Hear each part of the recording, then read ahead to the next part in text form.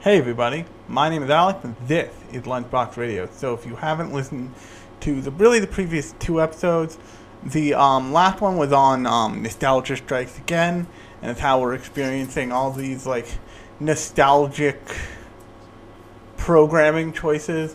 Like for instance, literally yesterday, actually hilariously on not yesterday, but I think maybe today.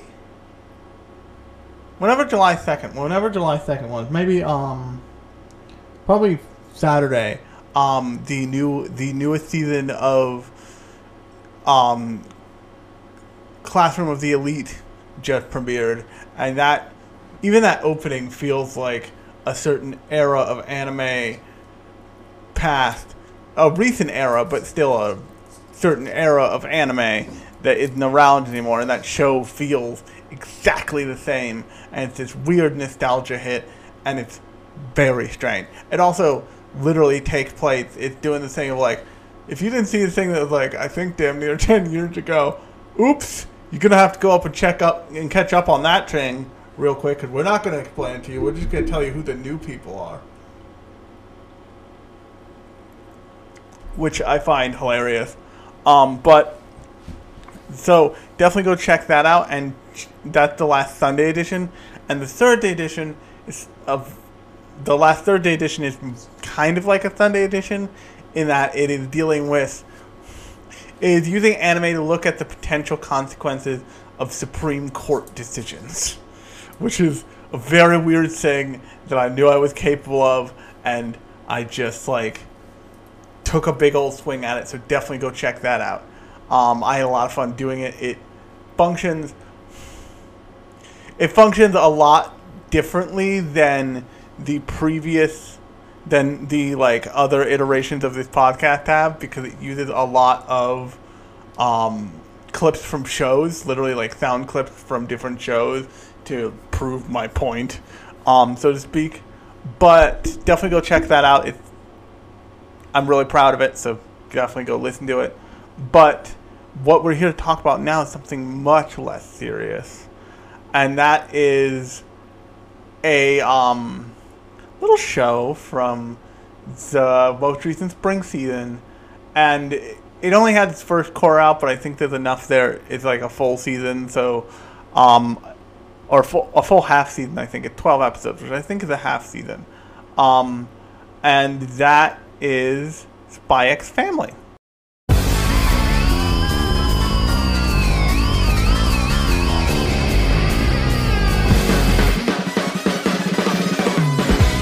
袋に詰められた夏のような世間では誰もがそれぞれであった誰かと寄り添い合ってるそこに紛れ込んだ僕らはピーナッツみたいに木の実のふりしながら微笑み浮かべる幸せのテンプレートの上もう一人絵に描いた上辺の裏テーブルを囲み手を合わすその時さえありのままではいられないまま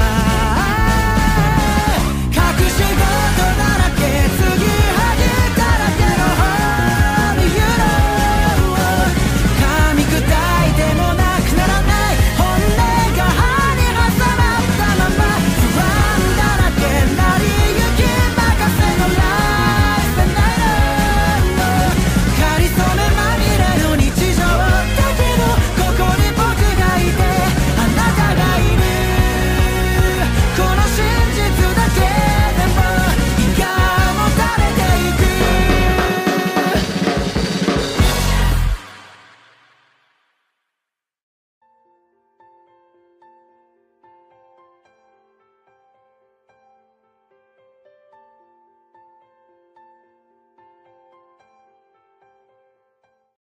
So, because the world of manga, I have a way I like to think about entertainment and its kind of funneling process.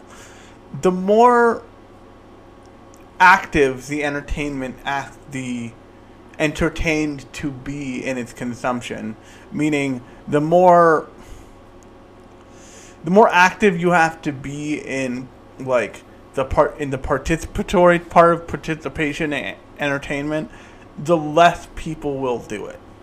And video games is a weird thing in that scenario because video games are insanely popular, but they require an intense amount of participation to get the entertainment value out of them. That's part of the reason why Let's Plays are so popular, because you can get the story of a video game without having to have this literal skill to oftentimes play through to the end of said video game. It's also really why lots of video games have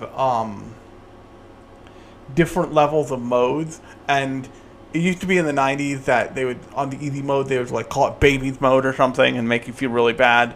I think up until Metal Gear Solid 5 Phantom Pain, they had a chicken suit they'd put you in if you kept fucking up that hard. If you kept fucking up too hard on Metal Gear, that would just let you get through the goddamn level. But recently they'll either take one of two approaches to an easy mode. They'll say relax mode or something like that, and they'll say if you just want to enjoy the story and have a good time, this is for you. Or they'll say story mode, straight up story mode, and they'll be like, this is so you can play and feel like you have played, but primarily you want to see the story of this game. And lots of games now have that, and they moved away from this like shaming people for not having the dexterity or skill to play a game that might have a great story. There are also always going to be exceptions to that are like pose themselves as being for gamers or whatever the hell. But my point here is that the more active a form of entertainment is, the less people will take the time to engage with it. And the reason why I'm saying this is because a thing that is common is that manga is the like proving ground for what will become an anime. You look at all manga and increasingly webcomics, Korean webcomics no less, are kind of the proving ground for what will be adapted into anime. And companies looking to create to adapt things into animated form will look at, numbers and statistics around currently available manga and like manhwa and webcomic stories. There's always going to be anime originals, and anime originals are interesting because they are not about adapting a previous set story, so they have more freedom with how they build the story and the world around the concept of animation, instead of taking what is essentially a big, long storyboarding session and translating it into animation, for lack of a better concept there. And what ultimately ends up happening is, yes, there are tons of people who read, say, something like anime that just got announced, Solo Leveling. And Solo Leveling has had fake announcements about being an anime for, I want to say, a couple of years now. But I've never read that thing. I'm not going to seek it out. At this point, I'll wait for the animated adaptation and then do the cursed thing I always do, which is maybe like it enough to read ahead in the manga, in the original story of it, which is I believe a webcomic. But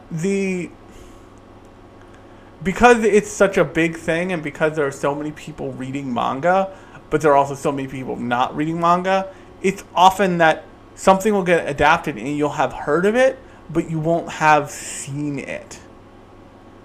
And the reason why I'm saying this is because Spy X Family is rare. It's of a rare breed of manga. Shonen Jump did an amazing thing lowering the barrier to entry for reading things like Spy X Family, for reading the entire Shonen Jump Kodansha catalog, really, in that it went the way of a digital distribution that costs literally $2 a month, and it's basically all you can read. I think you're limited to 100 chapters a day, but even for manga, that's a pretty high bar.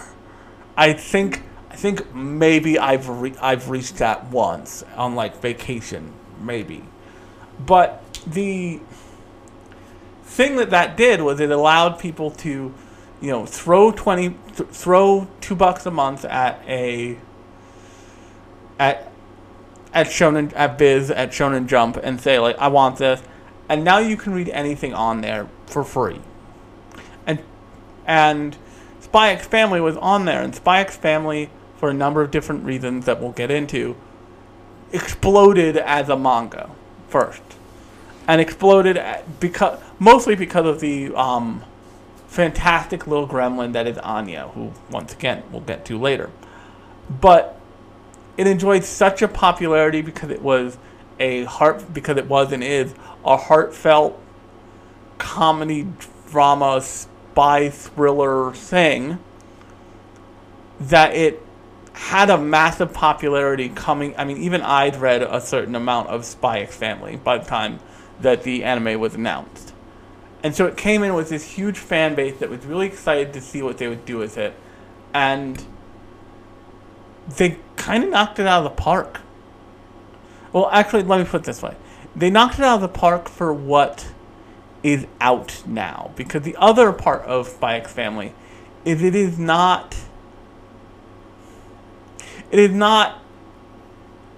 derivative of other things in a way that much of anime now has some callback to other anime. So if you look at even a thing like Solo Leveling that was just announced, that is tied up in the whole isekai, shonen, power fantasy thing, and I've talked about that. And I talked about what I'm about to sing the praises of for Spy X Family in a previous episode called Under the Influence, and that's the Sunday edition. You can go find it in the feed. But what Spy X Family is doing and what Spy X Family is influenced by is very different than much of what's out there. And that's part of the reason why I think it's so successful. It's pulling influences from spy thrillers, it's pulling influences from comedy, it's pulling influences from 60s mid-mod style. In fact, there's a article that I'll try and find the link to that is from Anime News Network that I think I linked in the Under the Influence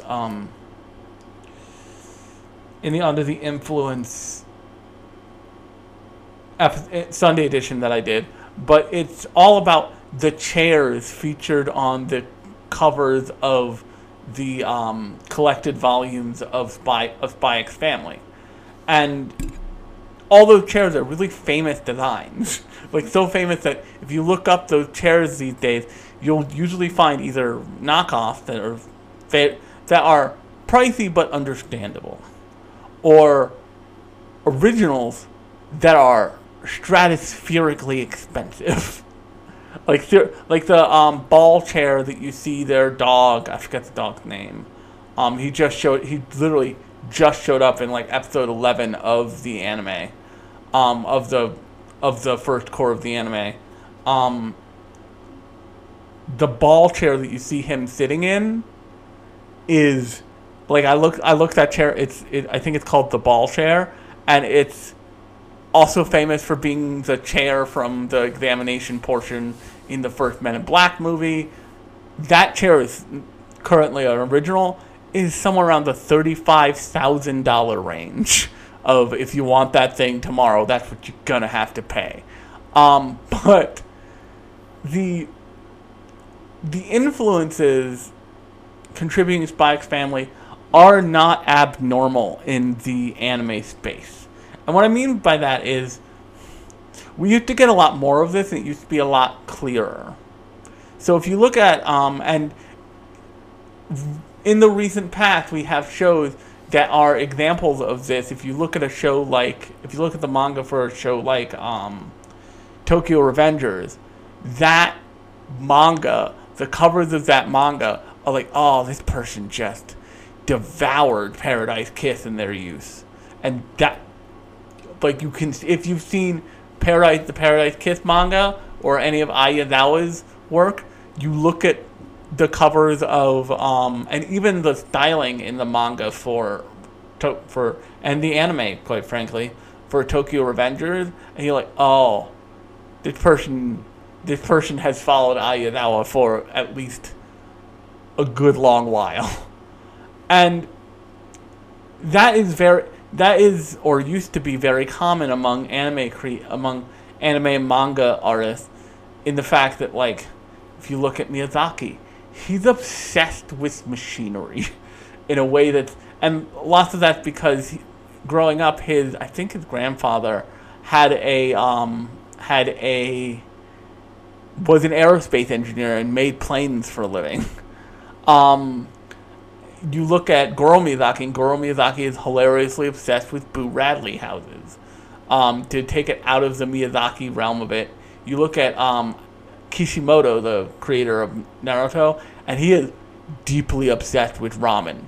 Like, deeply obsessed with ramen. That's why Ichiraku Ramen is so heavily featured in Naruto. That's a piece of the creator's heart in his thing. And there is even an end of Naruto Shippuden that, like, is just a time lapse of Ichiraku Ramen's, like, dining counter, and, like, people meeting up there and eating ramen, and, like, meeting up there, going somewhere else. You know, Naruto eating ramen there by himself as a child, which is soul-wrenching.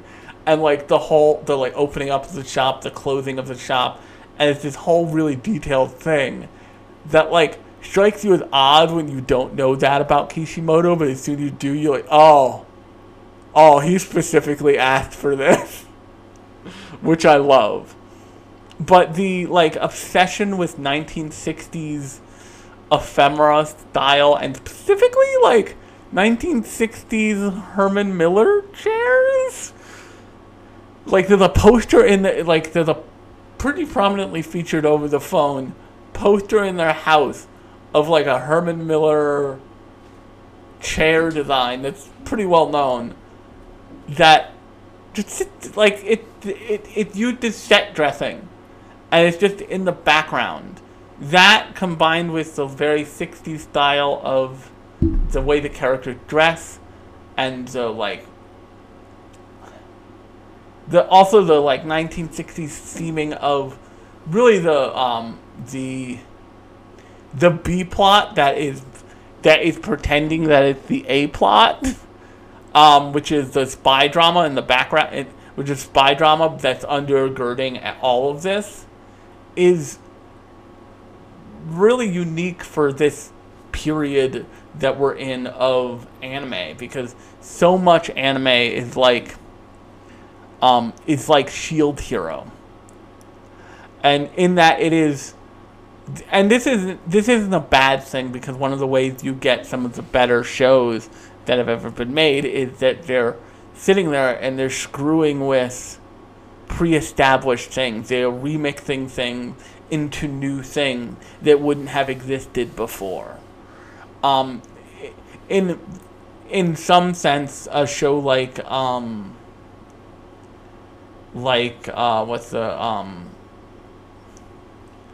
ReZero doesn't exist without shows like Escaflowne going for the isekai, for, like, the transport to another world thing years ago. And if you're like, what do you mean Escaflowne? Like, if you've seen clips from Escaflowne and you don't know what that show is an isekai from, like, the 90s. I'm not kidding. Go watch it, or if you want to be depressed about it, go watch the movie. Because the movie's super sad. The show's also sad, but it's, like, less soul-crushing about it. But the long and short of it is that this show is is coming from such a different place than the stuff around it, that even if the manga wasn't a big deal, I wouldn't have been surprised if the show was just like a knockout success from episode 1. But once again, because the barrier to reading it was so low, the right people passed it around, and enough people had access to it where it was able to come into its time as an anime adaptation and have a huge following already have a recognizable brand. And on that note, let's talk a little bit about the show in question. So, the influence stuff that I just finished talking about is a huge part of why this show is probably so successful. But a definite part of why this show is so successful is Anya. And a big trope in anime, because of the core, demographic of anime, is adults suck. And kids, but the kids are okay. And you see this in most of Trigger's work. You see this in Naruto, like the original parts of Naruto, which hilariously I'm leaning on a lot here, weirdly. Pit these kids against each other, pit the core cast of Naruto against each other, and throughout the show, you see that with the exception of a couple key figures, the majority of adults you meet outside of the team leaders in original Naruto, like base level Naruto, are monsters. Are just either monsters or assholes or both. Even Guy Sensei is a little much. Like Kakashi's reactions to the way Guy has taken to teaching Rock Lee are very understandable, because he's basically like, motherfucker, that's a child. Why are you teaching them the most dangerous way to do shit?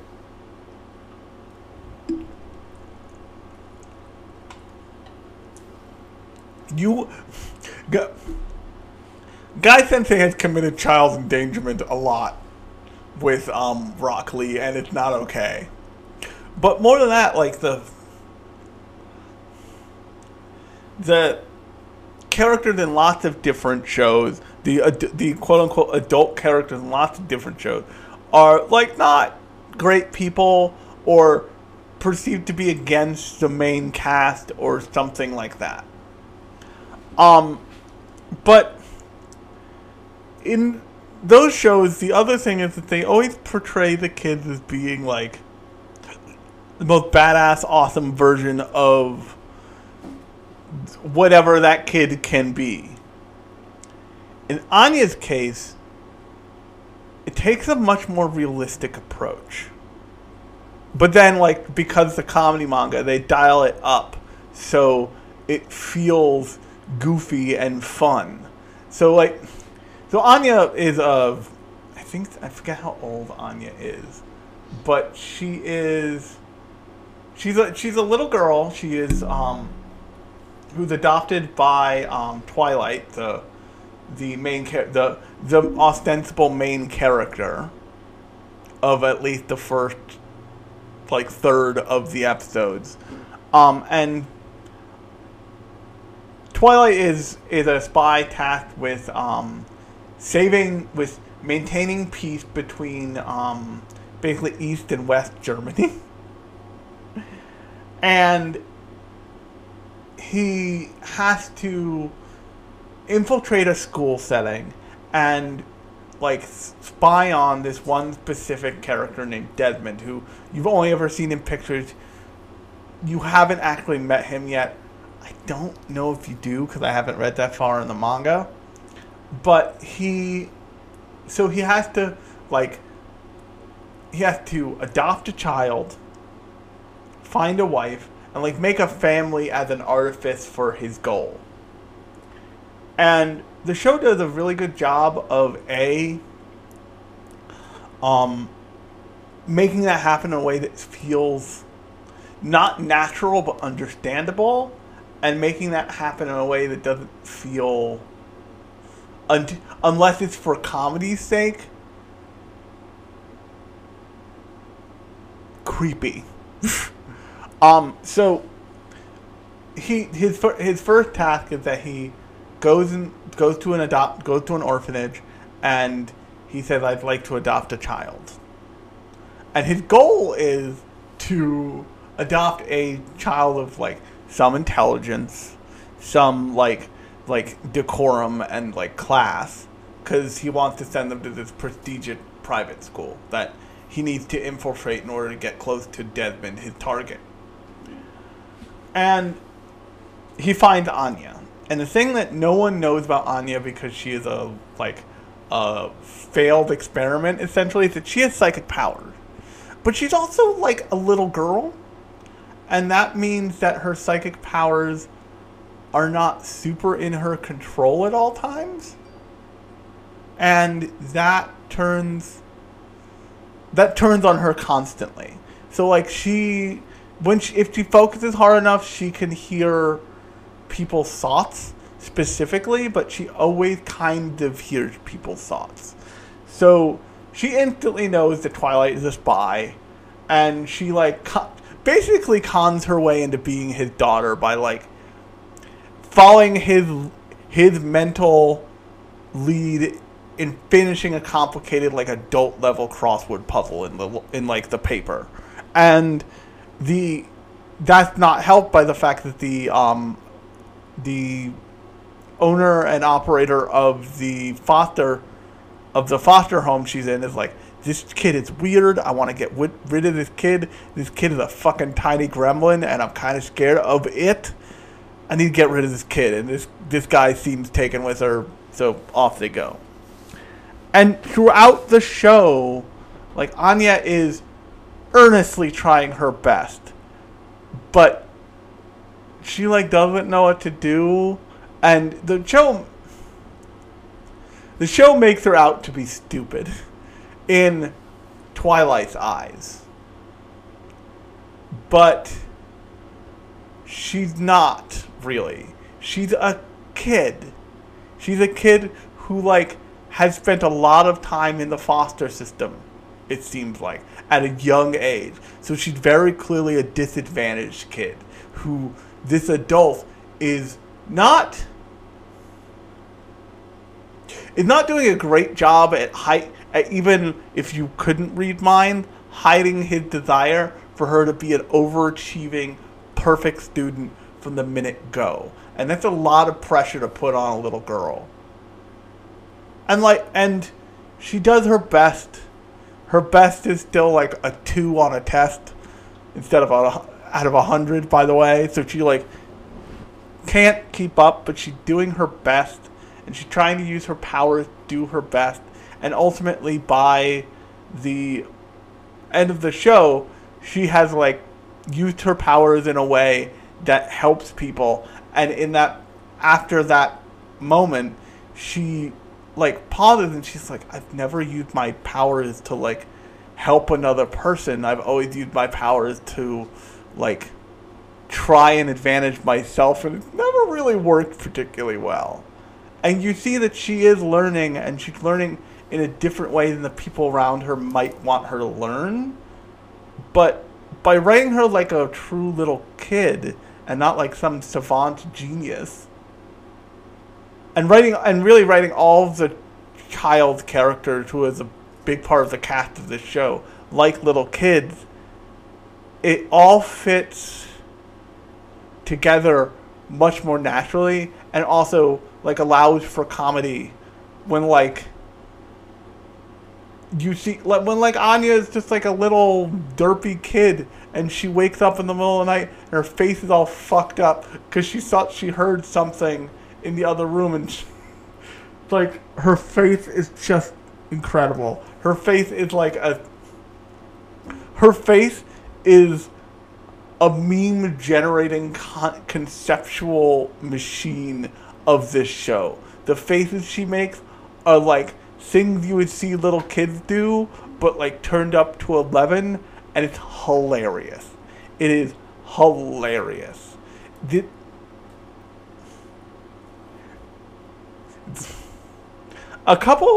A bunch of seasons ago, a couple of years ago at this point, there was a show called Shimoneta. And Shimoneta had this one face, and a couple other shows have had stuff like this too, but Shimoneta is the one that sticks out in my mind, of a character in this show, a female character in this show, just perving out on another character. And people took that and they made bumper stickers of it that you could like stick on the bottom edge of your window, and they were like, I'm sure they sold very well because it was very funny. Every face in this show that comes out of Anya is that good. It is like perfectly timed, great visual gag humor in a way that is unlike little else around right now. And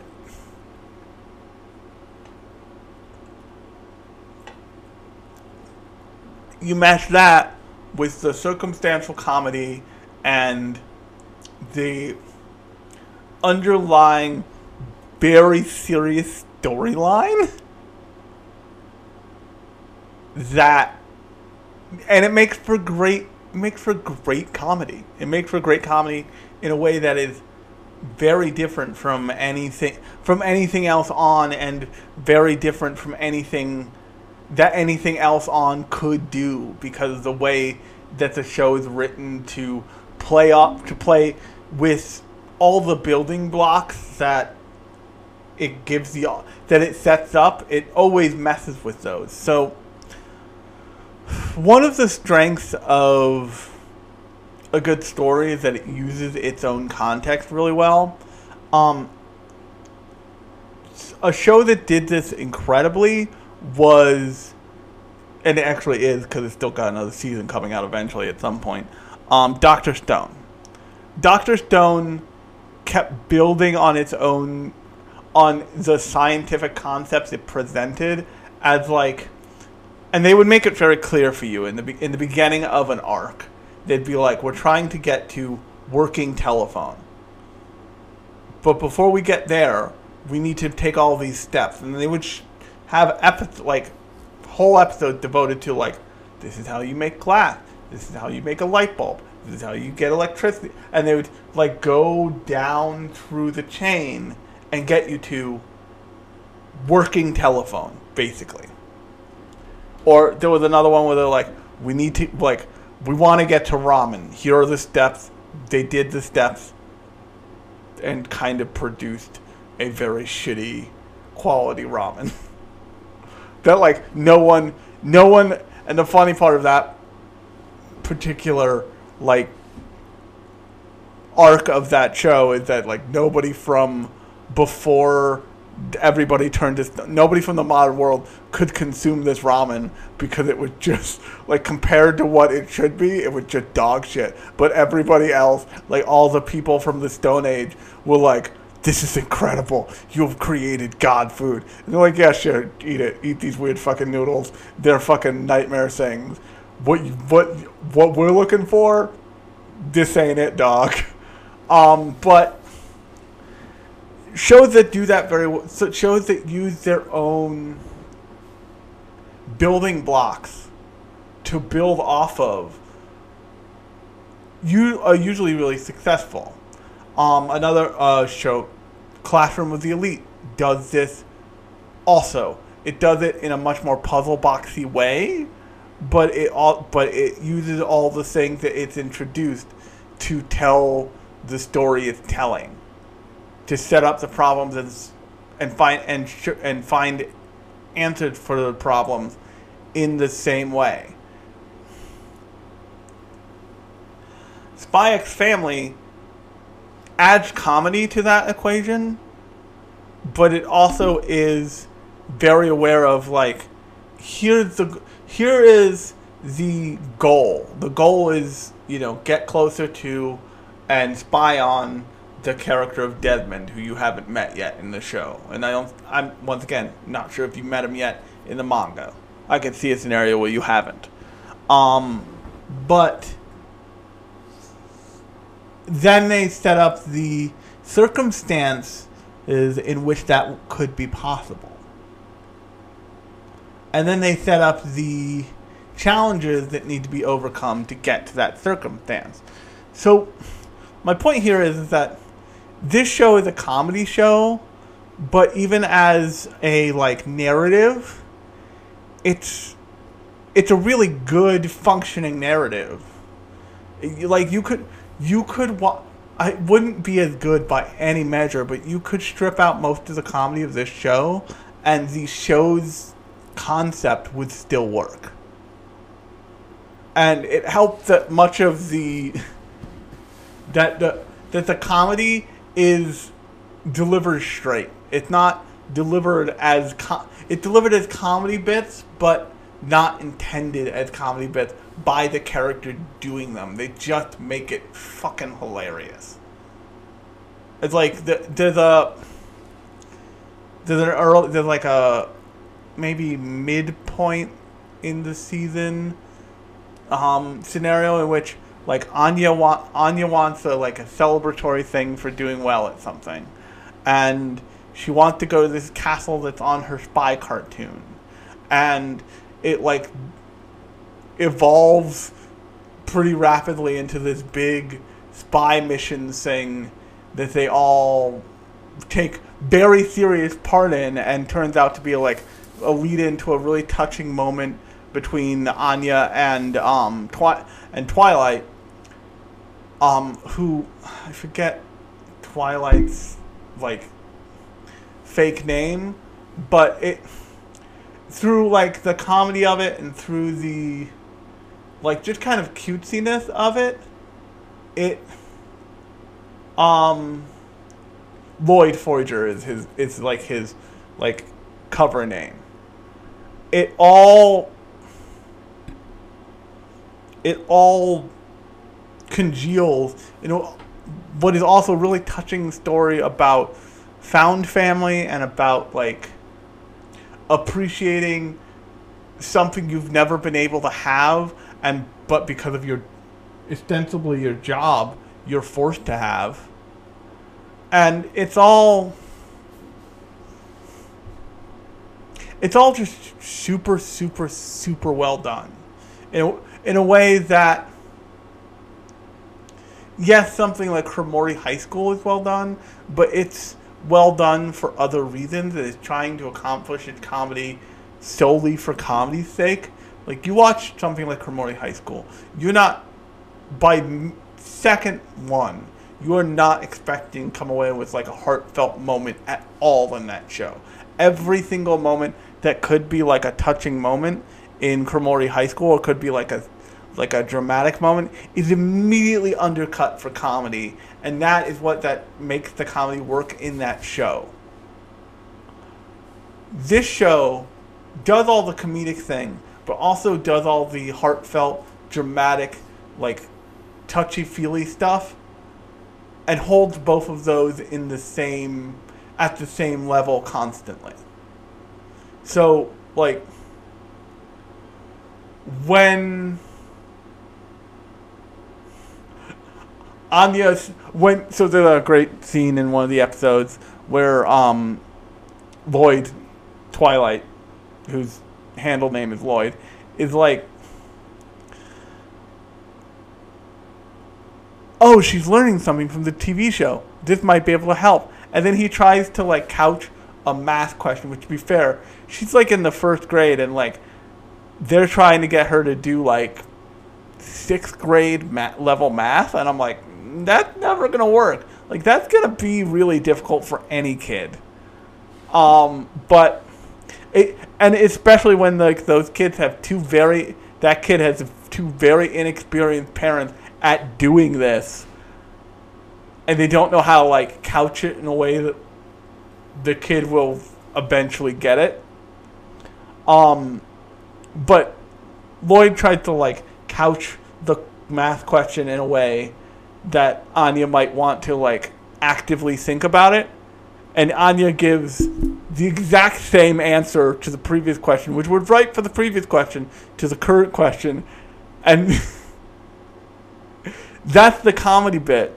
But then the dramatic bit is first Lloyd trying to like adapt and be a better like homework helping parent, and then he just like kind of loses it on her because his attempt at like trying to help her fails. Just immediately failed in a way that's like adorable and a kid thing and like makes the audience laugh. But then what follows is you're the mom of this found family, who we'll get to after this, is like, yeah, she stormed off because you're putting a lot of pressure on her. And maybe you should like consider how tough this is for her. You know, the show does a pretty good job of keeping track of its lies because it's a show about a spy, and he tells a lot of unnecessary, very fucked up lies to like create an air of like truth. So in this show, in as far as yours is concerned, she is Lloyd's second wife. They are like dishonestly married because the country is like very on the brink of war and fucked upness. So people are suspicious of, say, single people. So Lloyd says, hey, we might want to not just go on a date. We might want to get married just for appearances. And I'm sure this is a thing that has happened, but yours like, yeah, that makes total sense. I will do this. But in her head, she is this girl's new mom. And she sees her new, fake, but also real husband struggling with this. And she's like, hey, let's all take it down a notch. She'll come out of her room eventually. If she doesn't, you can go in and talk to her and, like, just figure it out. And when, by the end of the episode, when Lloyd eventually does go into Anya's room, being like, hey, Anya, are you okay? He sees that she's been trying to study and trying to, like, get it. And she'd fallen asleep at her desk. And he's just kind of proud and, like, hopeful for a second. And you as the audience are, too. And the great thing about Anya's powers, Anya's psychic abilities, that's primarily what they use it for. They use it for making the subtext straight up the main text. Like, because Anya's constantly hearing everyone's thoughts, she hears all the, like, mental machinations of Lloyd as he's like, if Anya can't get this, she can't be an Imperial Scholar, which means we won't be able to go to that luncheon, and I won't be able to complete the mission. The mission depends on her understanding 2 + 2. Or whatever the math problem was. But, so there's that putting pressure on her. There's that presenting an opportunity for her to, you know, be of worth to her dad. Because once again, she's just a kid. It'd actually be worse if she was a kid and if she was like a teenager and her dad the only reason her new father adopted her was for a special mission, not because he actually wanted to adopt a kid and care for a child, and she knew. But because she's a little kid, she doesn't know any better. And because she's a little kid from a very fucked up system, she really doesn't know any better. And she's just trying to do her best so that she doesn't let her parents down. Doesn't let her parent down. Yor is a little different. And you add in the character of Yor, who is a assassin, who literally kills people for hire, and also works in a government job in a time of strife when like spying and like information leaking is a regular everyday thing, who ends up agreeing to marry Lloyd because she thinks that, rightfully so, because other people have said this to her, like single women are seen as single women especially are seen as suspicious, especially when they work in government jobs, because they could be spies. And she ends up being a great source of comedy, mostly just because the show knows how to use her well, and uses the fact that like she has been a woman living alone as an assassin for years, so she's never really had to have a secret life, but like now she does. So she's like gradually like, oh, I learned a striking pose thing from watching Kung Fu movies as a kid. And then I researched it. It's not like I used that to kill somebody last week. And it's just, the whole thing is so good at circumstantial comedy and the timing of universal comedy that it is really exemplary. And if you haven't watched Spy X Family yet, I encourage you to watch it. You can watch it on one of the two, on the largest of the two places to watch anime now, which is freaking Crunchyroll. But it's available. By the time I release this, almost all of it, if not all of the first core of the show should be dubbed, so that's also nice. But the second core of the show starts in October. And the reason why I'm doing this now is because I didn't want to wait till October to talk about this, because the reasons this show is so great are not likely to change between the first and second core. And on that note, if you like this episode, new episodes of the podcast come out every Thursday and every other Sunday. Every other Sunday is what I call the Sunday editions, and they're more metatextual. They're about the industry. They're about fandom. They're about animation and all that stuff. The last Sunday edition was all about nostalgia and the kind of like nostalgia plays that are either in production or going into production or being released currently, since there's a bunch of them. And I just found it really interesting. And Thursday editions are more like this. They're about a show or property, unless I got a real bug in my bonnet and I make something completely experimental, like the last Thursday edition, which once again was all about like looking at the potential like fallout from Supreme Court decisions, using specific anime to kind of like map out what the future could look like. And if you are at all interested in that, I encourage you to go see that, because once again, I'm really proud of it and I want people to listen to it. So on that note, I hope that you share this with your friends. I hope that you subscribe in wherever you're listening to this episode right now. But until next time, I have been Alex. This has been Lunchbox Radio. I will talk to you on Thursday.